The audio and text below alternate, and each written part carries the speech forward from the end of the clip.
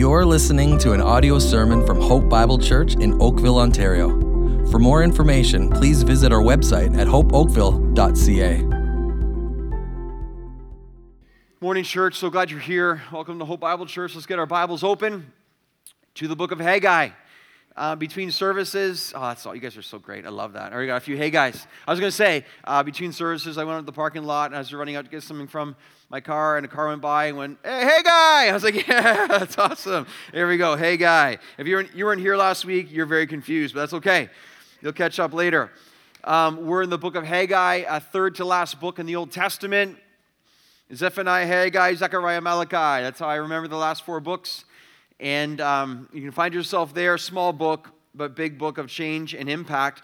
Our tagline is a call from complacency to conviction, a call from indifference to ignition. And we're praying the Lord is going to be moving among us. And I just, Lord, come on, Lord. Like, move among us, man. Not just with me, I pray with your church and encourage. And even today, in this service right now, come on, Lord, Phil and Guy, we need more of you. We need more of your Spirit to move in our midst. On that note, there's a prayer in the back of my Bible that I love and pray often. It's there for that reason. It's actually it's a hymn written by Philip Bliss, but it's called My Prayer. I want to put up on the screen for you. I just want to walk through this slowly. It's really what we're seeking to go for. I've always been encouraged by this. I pray you will too. The first verse says this, more holiness give me, more strivings within, more patience in suffering, more sorrow for sin. Yes, Lord. More faith in my Savior, more sense of His care, more joy in His service, more purpose in prayer. Notice more. We're not more of ourselves, not more of the world. We need more of the Lord. We need more of Him in our lives. The second verse says this, more gratitude give me, more trust in the Lord, more zeal for His glory, more hope in His word, more tears for His sorrows, more pain at His grief, more meekness and trial, more praise for relief. It's good. And then verse 3, more purity give me, more strength to overcome. I love this line, more freedom from earth stains, more longings for home. Amen. More fit for the kingdom, more useful I'd be, more blessed and holy. Yes, Lord, more Savior like Thee. That is what we're praying for now in this series on Haggai. This is what we're asking the Lord to do. Only He can do it. What we need to ask and expect of Him. Just to recap where we are in Haggai, in case you're joining us for the first time, but even if you were here last week, just to get on the same page again, the context, the people were in exile in Babylon, God's people. They have returned from exile now. They are beginning to rebuild the temple. That is found in Ezra chapter 3 and 4. But the opposition rises up to the rebuilding. The work stops. The people get discouraged. The people then move into apathy and complacency. Fast forward 15, 16 years later, Haggai, a prophet, is raised up by the Lord to shake the people from their self-indulgence. And the work begins again. That's chapter 1 of Haggai. However, what happens is only a few weeks later, God's people once again find themselves discouraged. And this is where we enter into Haggai chapter 2. And what we find here's our sermon title, we find it's a battle of discouragement versus hope. There's a battle of discouragement versus hope. But God now uses Haggai, we pray this happens today, to bring encouragement to His discouraged people. Now, when we're in God's Word, allow me to point out something that sometimes we can miss. It's the obvious, but we're often, we're gazing so much, at the trees that we miss the forest, right? So we want to be close up in God's Word, want to step back sometimes and observe what is happening to a greater degree across God's Word. And what that is right now, I want you to notice God's people are discouraged yet again. And God encourages them. I want you to think of the totality of Scripture and how often, again, we have exhortations to not give up, to persevere, to fight through discouragement. So let's just step back far enough and recognize this. In the Christian life, to truly follow Christ, ready? Discouragement is normal. discouragement, you should be ready to fight against discouragement. Here's what also is normal in the Christ follower, again, person life is, listen, there will be a fight for joy on a daily basis. To fight for joy is normal. If you find yourself in that place right now and you are fighting for joy, welcome. Welcome to the calling of the Christian life. Welcome to the reality of this side of heaven. There's another thing I want you to be aware of. When you're truly going to follow Christ, listen, the temptation to give up will be prevalent. Now, I didn't say we give up. I said the temptation to give up will be found upon us on a frequent basis. This is one of the things that God's Word is trying to point out to us on a daily basis. So in this North American brand of Christianity, which is so often prevalent and so often false, often we trick ourselves into thinking life should be easy, life should be smooth, life should go the way I want it to. I won't have trial, I won't have heartache, I won't have suffering, I won't have any difficulty, because if I follow Christ then everything works out. What Bible are you reading? That's not the Bible I have. In the Bible I have is deny yourself, take up your cross, promise of persecution, promise of suffering, promise of the fight against discouragement, promise for the fight for joy, promise that it's going to be difficult, promise that I have to die, that Christ becomes more. It's the promise of, again, this side of heaven, it's going to be tough. One of the principles we've thrown down from the first year of this church is this, okay? It's a principle of wisdom. Align your expectations with what the Bible actually teaches. What does the Bible teach? This. It's going to be tough. What we do is we trick ourselves into thinking, oh, it's going to be simple, easy, no problem. And we've just moved out of God's will for our lives because that's not what God says. And so here we see again, it's tough. The people are discouraged. Again, we need to expect that, but it's what we do with it. And by the way, this is why this whole point of the reality of what we need from the Lord and each other, that's why this gathering right now here at Hope Bible Church is so critical. That's why we gather as the church. That's why these moments right now are the most sacred of our week. You will not get this in this way in any other part of your week.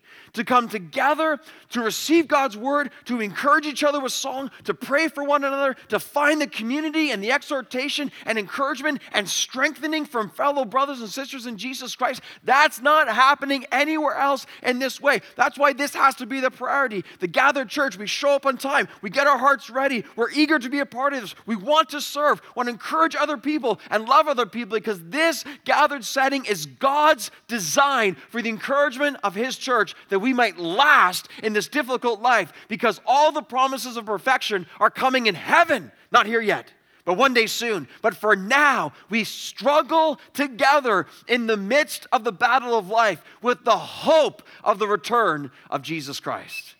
This is the opportunity. That's why this is so special. All this right here, man. All this right here. It's beautiful, powerful, and important. Don't forget that.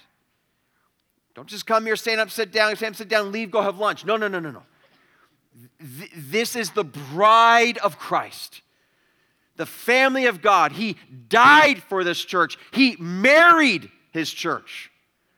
He gave everything for His church. So let's jump into Haggai now. And I want to go point one before I read the text. And so point number one is this. When discouragement closes in, be strong and work. Be strong and work. Why? Because God is with you. God is with you. Haggai 2 verse 1. Here's the introduction to Haggai's third sermon or oracle of this text. Notice, in the 7th month, on the 21st day of the month, that is October 17th, 520 BC. Notice this is just like 3 or 4 weeks after chapter 1. The word of the Lord came by the hand of Haggai the prophet. Speak now to Zerubbabel, speak now to Joshua, the high priest, and to all the remnant of the people, and say what? Verse 3.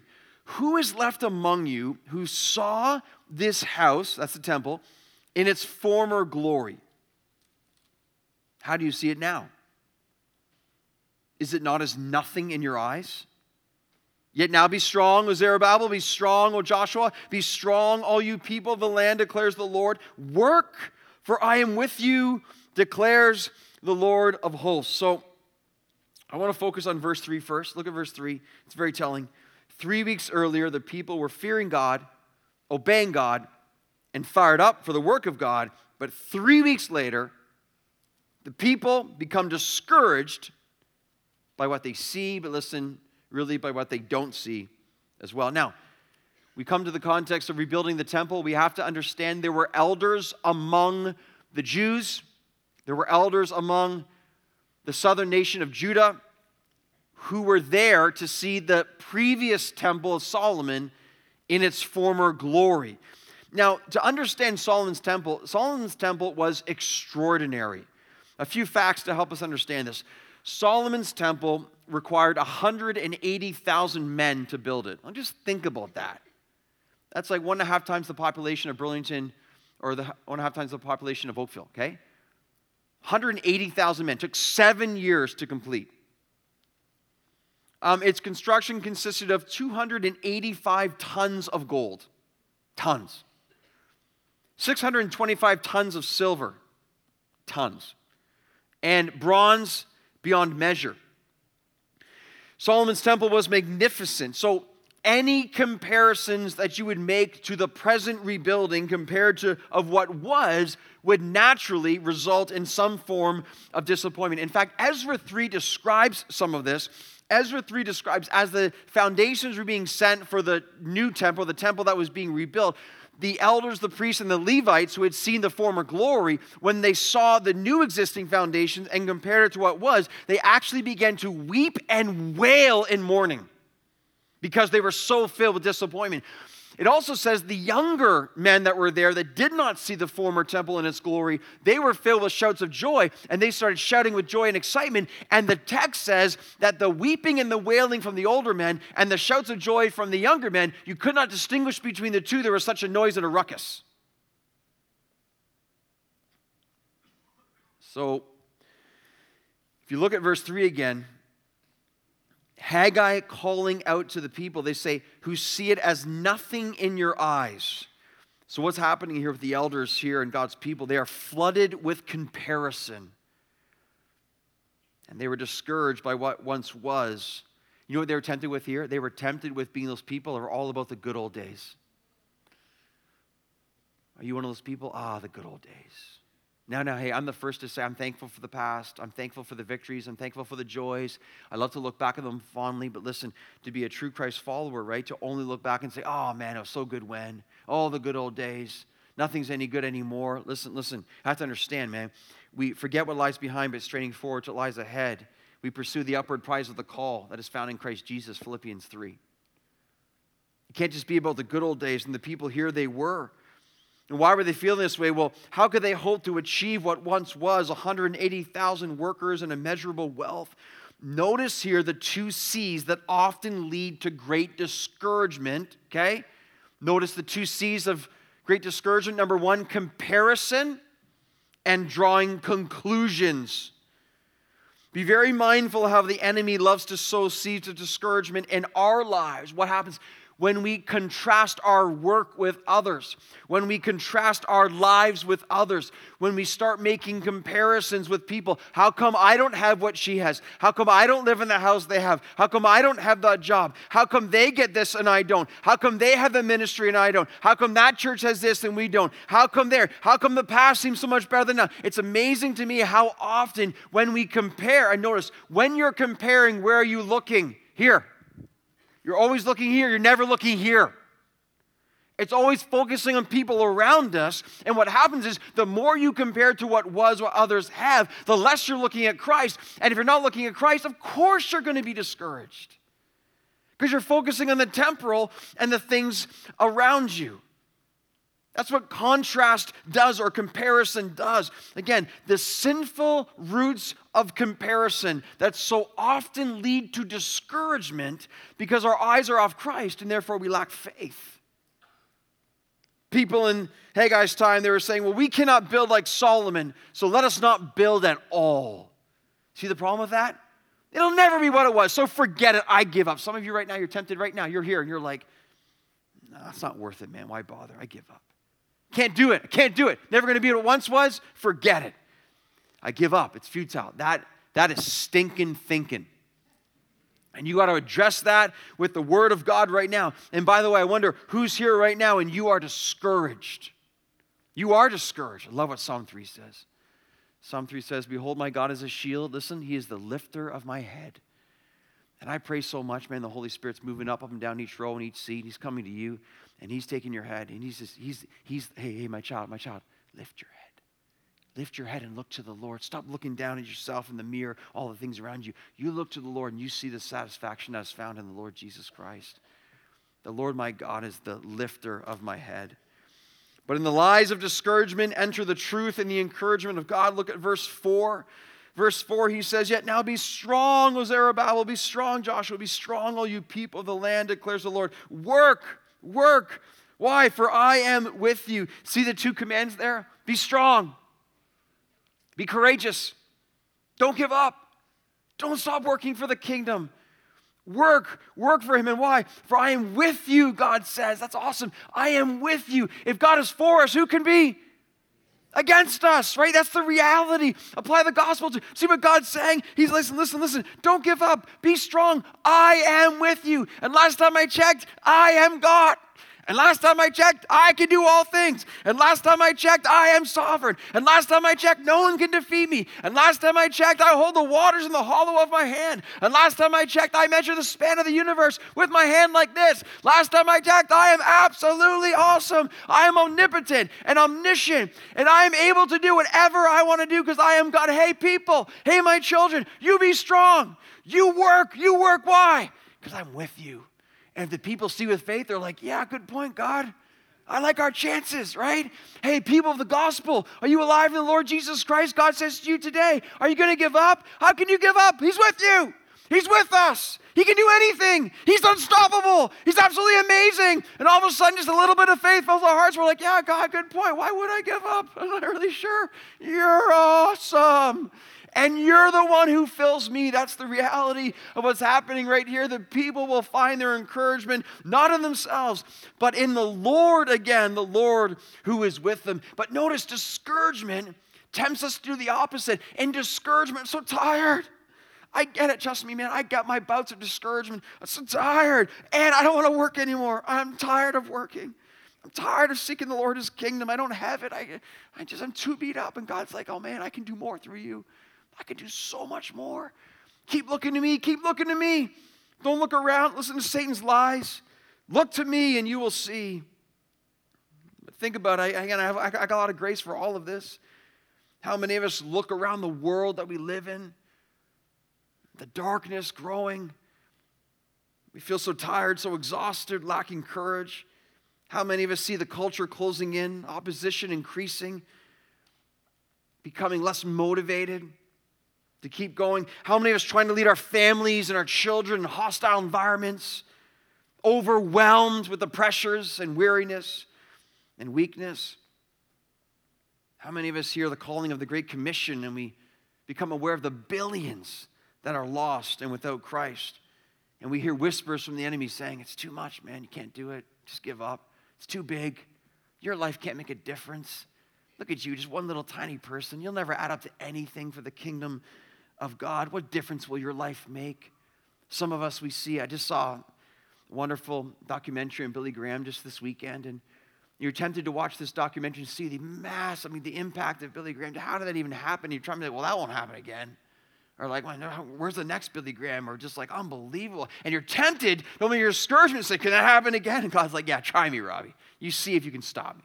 Yeah, just get your eyes off yourself. Look up a little bit, and let's see some faith rise and see what I'm able to do. Again, Billy Graham has passed away, okay? Thank the Lord for his life, right? The last time I checked, God's not relying upon any one man, right? God is he's building his church, and the gates of hell, again, will not prevail against it. So it's to you and me right now. The Lord says, be strong. Be strong. How? Not in ourselves, in him.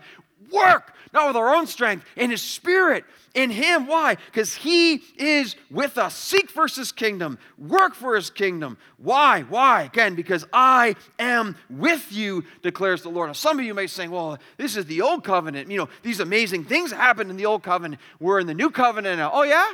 Let's see what the new covenant says about God being with us. Let's take the greatest commandment, or at least the greatest commission there is in terms of the church. Here's what we often do with the Great Commission. We book it at 19 and 20. And we just look at it right here. And we're like, I got to go make disciples, man. Good. I got to baptize people, man. I got to teach everything that Christ taught. I got to do it. I got to try harder. And then we go out for a couple of days and we fall on our faces. And we're like, we're lying there on the ground, right? And Jesus is like, oh, no, wait. I gave that command in a context. It's called the bookends of the Great Commission. Kind of important. So he starts off with this. And Jesus came and says to his disciples, all authority in heaven and on earth has been given to me. Peter's like, how much authority? He's like, all of it. All authority. All the authority in the universe to rise up, to put down, to save, to judge, to grant eternal life, to take it away. The authority over the planets and the stars, the authority over every single human being who's ever lived. The authority of all that we know. Jesus says, all the authority in heaven and earth has been given to me. And in that authority, I command you to go.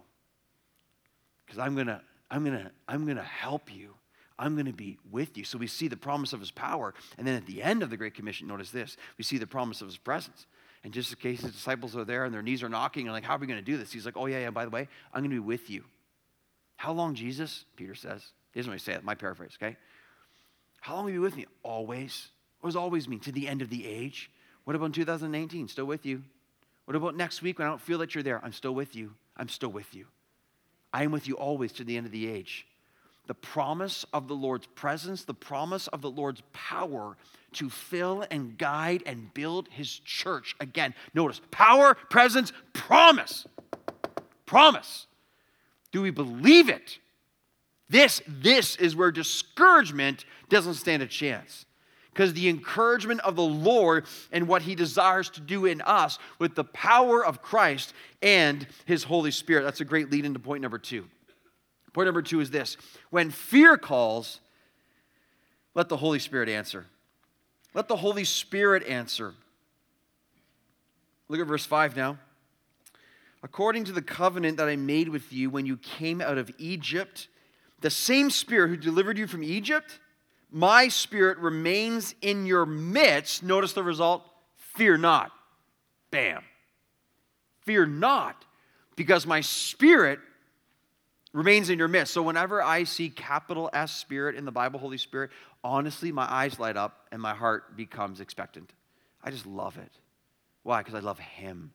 Love the Holy Spirit. The Holy Spirit is the single greatest game changer. We sang the song today, where the Spirit of the Lord is, there is freedom. There is freedom. Chains are broken. Right? Lives are transformed only by the power and the presence and the person of the Holy Spirit. Reminds me of that song, also that song, Hosanna. When we see you, we find strength to face the day.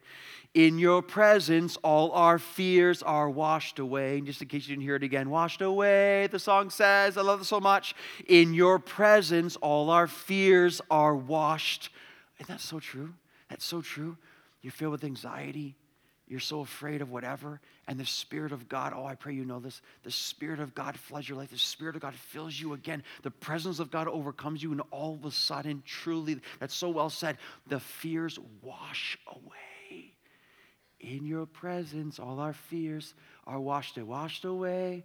Hosanna. That's good. Of course, they sing that. They sing that because the power and the presence of the Lord, it's he who does it. It's he who does it. The single greatest game changer. Question for you right now. We've got to seek the Holy Spirit. We've got to pursue him. Question. When's the last time you sincerely pursued the filling of the Holy Spirit again in your life? I'm not talking about right now going, yeah, Holy Spirit, he's important. When's the last time you did something about it? When's the last time you sought him, longed for him, prayed to him, invited him, repented before him? Ask so much for him to dwell your life. Hey, this summer, Ephesians 5:18, do not be drunk with wine. Do not be drunk with beer. For that is debauchery, the Bible says. But be filled with the Spirit. The ongoing filling and the desire to be filled by God's Spirit on a daily basis. And when you're filled with God's Spirit, what happens? Thanksgiving, Ephesians 5. Thanksgiving floods your life. Unity, submission fills your life. And encouragement fills your life. And you see the fruit of God's Spirit overwhelm you. Do not be drunk with wine or beer. temporal, empty pursuits of nothing, but be filled with the Spirit. For that is where life is lived. Again, verse 5, my Spirit remains in your midst. Fear not. Literally, verse 5 says, the Spirit is standing in your midst, just as the pillar of cloud stood at the entrance of the tent of meeting in Moses' day. What about for new covenant believers? Well, the Holy Spirit in the old covenant was among his people. In the new covenant, ready? The Holy Spirit is in his people. I mean, just think about that. If you are saved by grace, saved from your sins by the grace of Jesus, by faith in the blood shed on the cross for you, then you are now a temple, the Bible says, a temple of the Holy Spirit. The Holy Spirit now has taken up permanent residence of assurance in you, So think about that. When we're paralyzed with fear, and yet we give no credence to the Holy Spirit. When we fret and we're afraid, yet we don't pursue his presence. I mean, whose fault is that? We don't long for his filling. Whose fault is that? When we complain to the Lord about his absence in our lives, and yet we grieve his Spirit with our sin, and we quench his Spirit with our unbelief. I mean, whose fault is that? How can we blame God? How can you blame a perfect God? When you're perfect, you never do anything wrong. So who's at fault when this is taking place? Well, we have to look in the mirror. If I'm sensing there's an absence or there's a lack of power and strength of God's filling, it can't be his fault. It has to be my fault. The problem must be with me because it can't be with God. I'm telling you, when fear calls, man, allow the Holy Spirit to pick up the phone. He is the game changer. The phone's ringing. It's for you. The Holy Spirit's like, I got this one. Hello? I'm not sure how the Holy Spirit sounds, right? Hello? And fear, as soon as fear hears the voice of the Holy Spirit, fear just hangs up and runs away. Like he doesn't stand a chance. Fear doesn't stand a chance. Doesn't stand a chance of the power of God's Spirit filling our lives. When fear calls, man, let the Holy Spirit answer. Let's do a little bit of a Bible study here. I love this. Let's go through, let's say, New Testament. How about the book of Acts with a few verses of the role of the Holy Spirit in the early church. But you, Acts 1:8, you will receive power when the Holy Spirit has come upon you, and you will be my witnesses in Jerusalem, Judea, and Samaria, and into there. I want to be a witness for Christ, not without him. Not without him. The Holy Spirit is the difference maker. The Holy Spirit, he. By the way, the Holy Spirit's not an it. He's a he. He's a person. It's wonderful, awesome, and glorious. Next verse. Acts chapter 4, love this. When they had prayed, in the place in which they were gathered together was shaken, and they were all filled with the Holy Spirit. Notice the result. And they continued to speak the word of God with boldness, the game changer. Again, for boldness over fear is the Holy Spirit. Next verse. Just in Acts 7, I love this so much, okay? He, Stephen. The context of Acts 7, Stephen is being murdered at this moment. Rocks are crushing and fracturing his skull. He is in the midst of dying physically. I mean, talk about a situation to be overcome with fear. Look what happens. But he, dying for his faith, with rocks crushing his skull, my paraphrase, full of the Holy Spirit, gazed into heaven and saw the glory of God and Jesus standing at the right hand of God. What? How is that possible? It's only possible in the Holy Spirit of God. I spoke to a sweet lady last week. Family's in a huge crisis. Their young child, 2 years old, diagnosed with cancer. She comes up and explains the situation to me. And in the midst of it, she says, I cannot explain it. She says, I cannot explain it. Almost like no words to describe. She's like, in the midst of this situation, I feel so blessed. I feel so blessed. And you're like, huh? Like the world hears that and it's like, what? How's that possible? Only by him, only by him, man. The peace that passes understanding, it's only granted by the Holy Spirit of God. Next verse, Acts 9. So the church through all Judea Galilee and Samaria had peace. It was being built up and walking in the fear of the Lord and in the comfort. And the comfort, I love these verses. Like the Holy Spirit, notice it multiplied. He is the difference maker. And then Acts, one more verse and we have here. Acts 13. And the disciples were filled with joy. Now, joy and the Holy Spirit always go together. Why? Well, because the fruit of the Spirit is love, joy, and peace, and it goes on, right? So we see here, when we're filled with the Holy Spirit, thanksgiving fills our lives and hearts. Again, Ephesians 5. And right here, the joy that comes with the Holy Spirit of God. Again, listen. I'm not sure how you treat the Holy Spirit, but I'm teaching and exhorting you right now to look at Him the way the Bible tells us to look at Him. This church is not Father, Son, Holy Bible. This church is Father, Son, Holy Spirit, okay? And one God in three persons that we reveal, that's revealed in the Bible. But the Holy Spirit, again, a person to be worshiped and praised and prayed to and longed for, and love Him and invite Him, sing to Him. Holy Spirit, you are welcome here in my heart. Come flood this life and fill me with holy fear. Holy Spirit, we need you. We need you. And Holy Spirit, just move right now in this church, among these people. Do it, Lord, do it. It'll never be by me. It has to be you. Long for you. You're real. You're so perfect and awesome and so loving. And you exalt Christ. And you give us the ability to worship and have faith in our Father in heaven. Holy Spirit, it's you. It's you. A church filled with men and women and children pursuing the presence of the Holy Spirit in their lives. They're just a church that doesn't stay the same. It just changes. When discouragement closes in, be strong. When fear calls, let the Holy Spirit answer. And thirdly, when doubt stirs, let the Lord shake things up, would you? Where are you getting that from? The Bible. Look at verse 6. For thus says the Lord of hosts. Remember, he just said, fear not, right? Because my Spirit's with you. And notice the outcome. For thus says the Lord of hosts, yet once more in a little while, I will shake the heavens. And I will shake the earth and shake the sea and the dry land. And I will shake all the nations.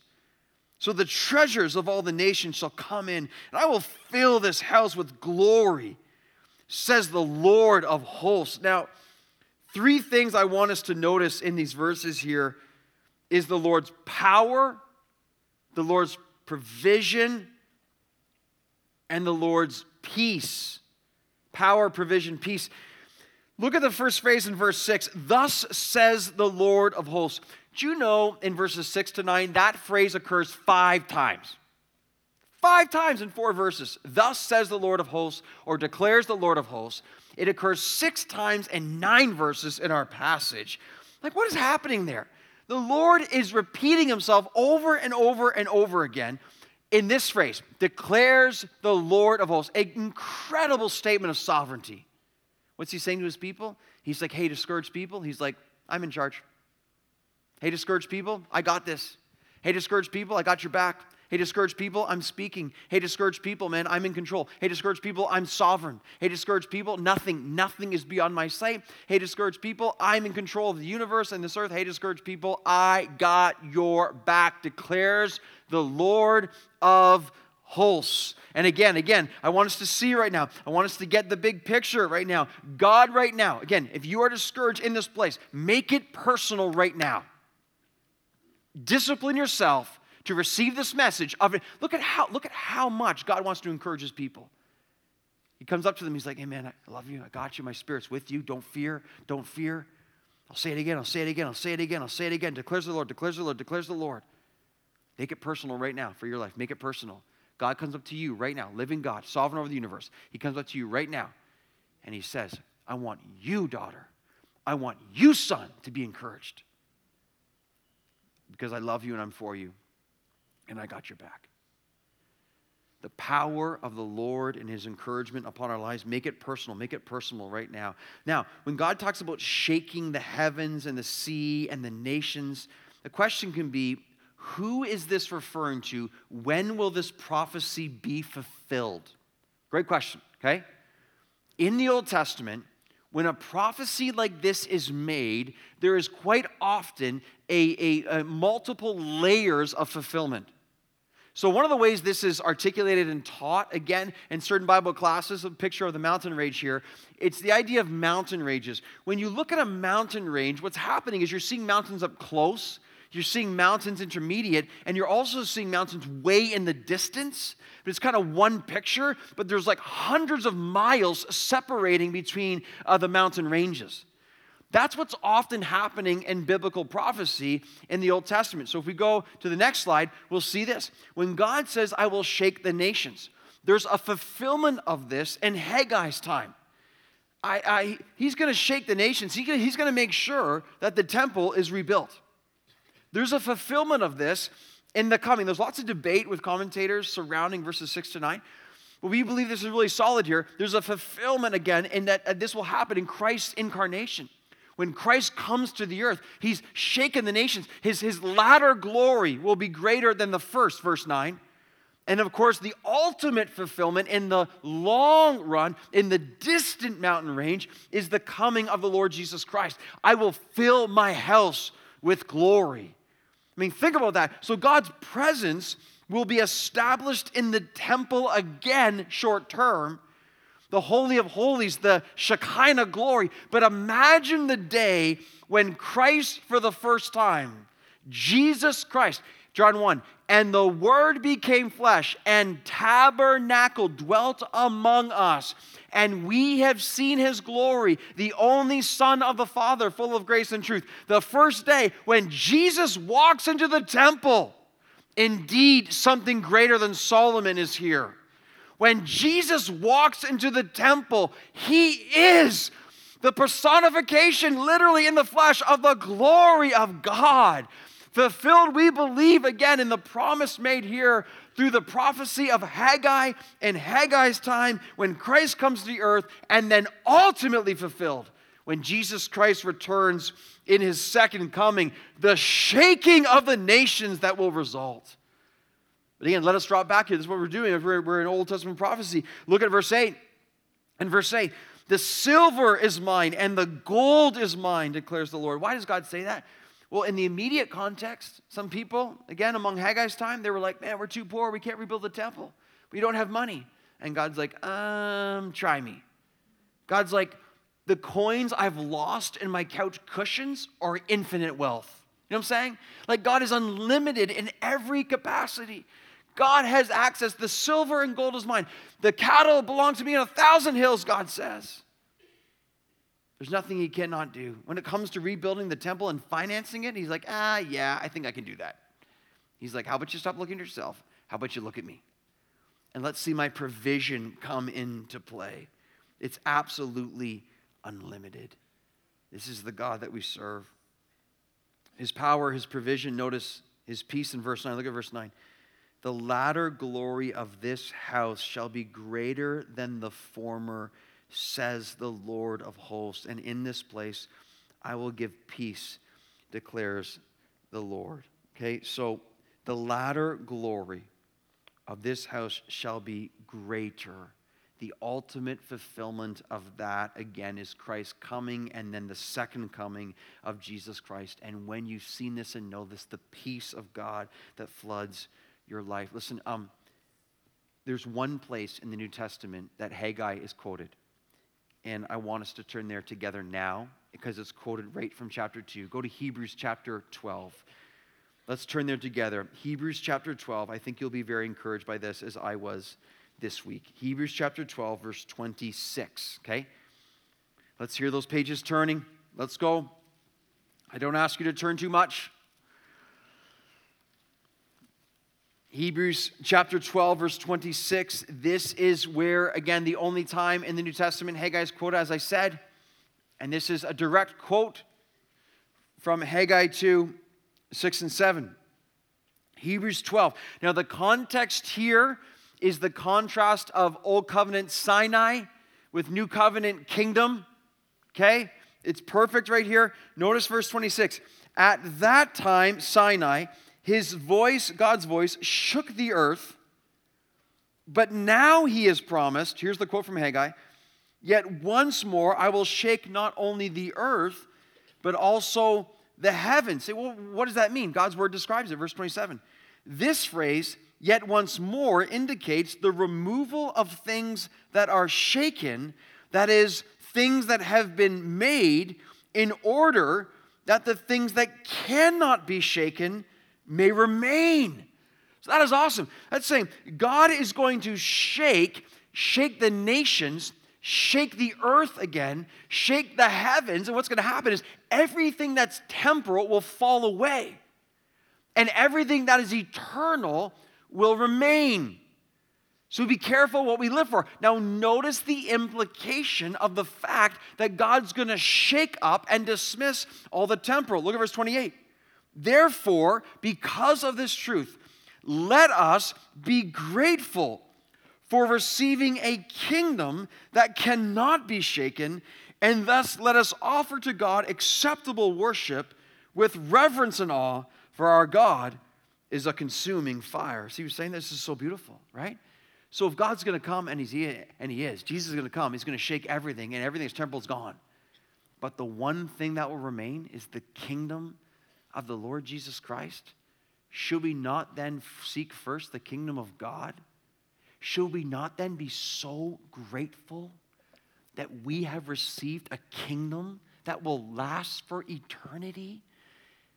Hey, loved ones, like the Raptors can win tomorrow night, and it's still going to be shaken. Like in the end, the NBA Finals trophy will not last. All the money that they could ever earn will not last.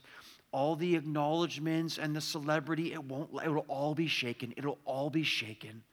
All the hobbies we pursue will be shaken. All the human accomplishments in our lives will be shaken. All the education we think we're so proud of will be shaken. All the physical attributes that we seek to long after right now will be shaken. All the things of this world, all the politicians that reject Christ will be shaken. All the governments that have risen to the top of the hierarchy of the authority will be shaken. All will be shaken. It'll all be gone. God's like, shake you. All the money of the nations, God holds them upside down and shakes it all from their pockets. It's all gone. It's all gone. But there's one thing will not be shaken. It's the kingdom. And I'm telling you, if you and I have the kingdom, like you want to be grateful for something, there it is. Should we not be grateful for the kingdom that cannot be shaken? And notice the response. And let us worship. You see that? You want to see the Lord act? You want to fight through discouragement and fear and doubt? Let us offer to God acceptable worship with reverence and awe to the God who has granted us an unshakable kingdom. For our God is a consuming fire. Question: are you discouraged? Are you filled with fear? Are you doubting? Listen, ready? Look here. The answer is Jesus, man. Like the answer is Jesus Christ, who came and died for your sins, shed his blood on the cross to pay for every single one of your sins if you believe in him. Don't try to work for your salvation. You can't do it. You'll never do enough good deeds. To believe in Jesus Christ as your Savior, then you will be saved. Then you will know the hope of eternity. Then you have the assurance and filling of the Holy Spirit. Then you know that you belong to God and God belongs to you as you are his child and he is your Father. All accomplished only through Jesus Christ, the way, the truth, and the life. No one comes to the Father but through Jesus Christ. This is where life is lived. And I pray our church in growing expectation has a sense, yes, Holy Spirit, fill us, use us, cause us, Lord, cause us to be living for you like we never have before. May it be so. Let's pray. May it be so. Father, as I say those words, I am intimately and acutely aware it won't be by might, it won't be by power, but by the Spirit of God, says the Lord of hosts. So, Holy Spirit, you are welcome in our hearts. I pray every man, woman, child right now is agreeing with me in that prayer. You are welcome in my heart. Fill my life. Fill my life. Conquer fear. Pray you override discouragement with encouragement. Pray you are leading your church now, Lord, in such Beautiful truths of such high importance. If anyone is here today and you are not saved in Jesus Christ, you are implored to give your life to Jesus that you may not die. How do I do that? Jesus, I believe that you are my Savior. I believe you died on the cross for my sins. I believe you rose from the dead, defeating death. And Jesus, I invite you. I receive the gift of life through faith in you, that I may never die again. Jesus, grant me the assurance of eternal life in this moment. Confess him as Lord and Savior, and the Bible says you shall be saved. Save people today, Jesus. And now I pray, if we have a kingdom that cannot be shaken, we will worship. We will worship with joy. We pray in Jesus' name. Amen.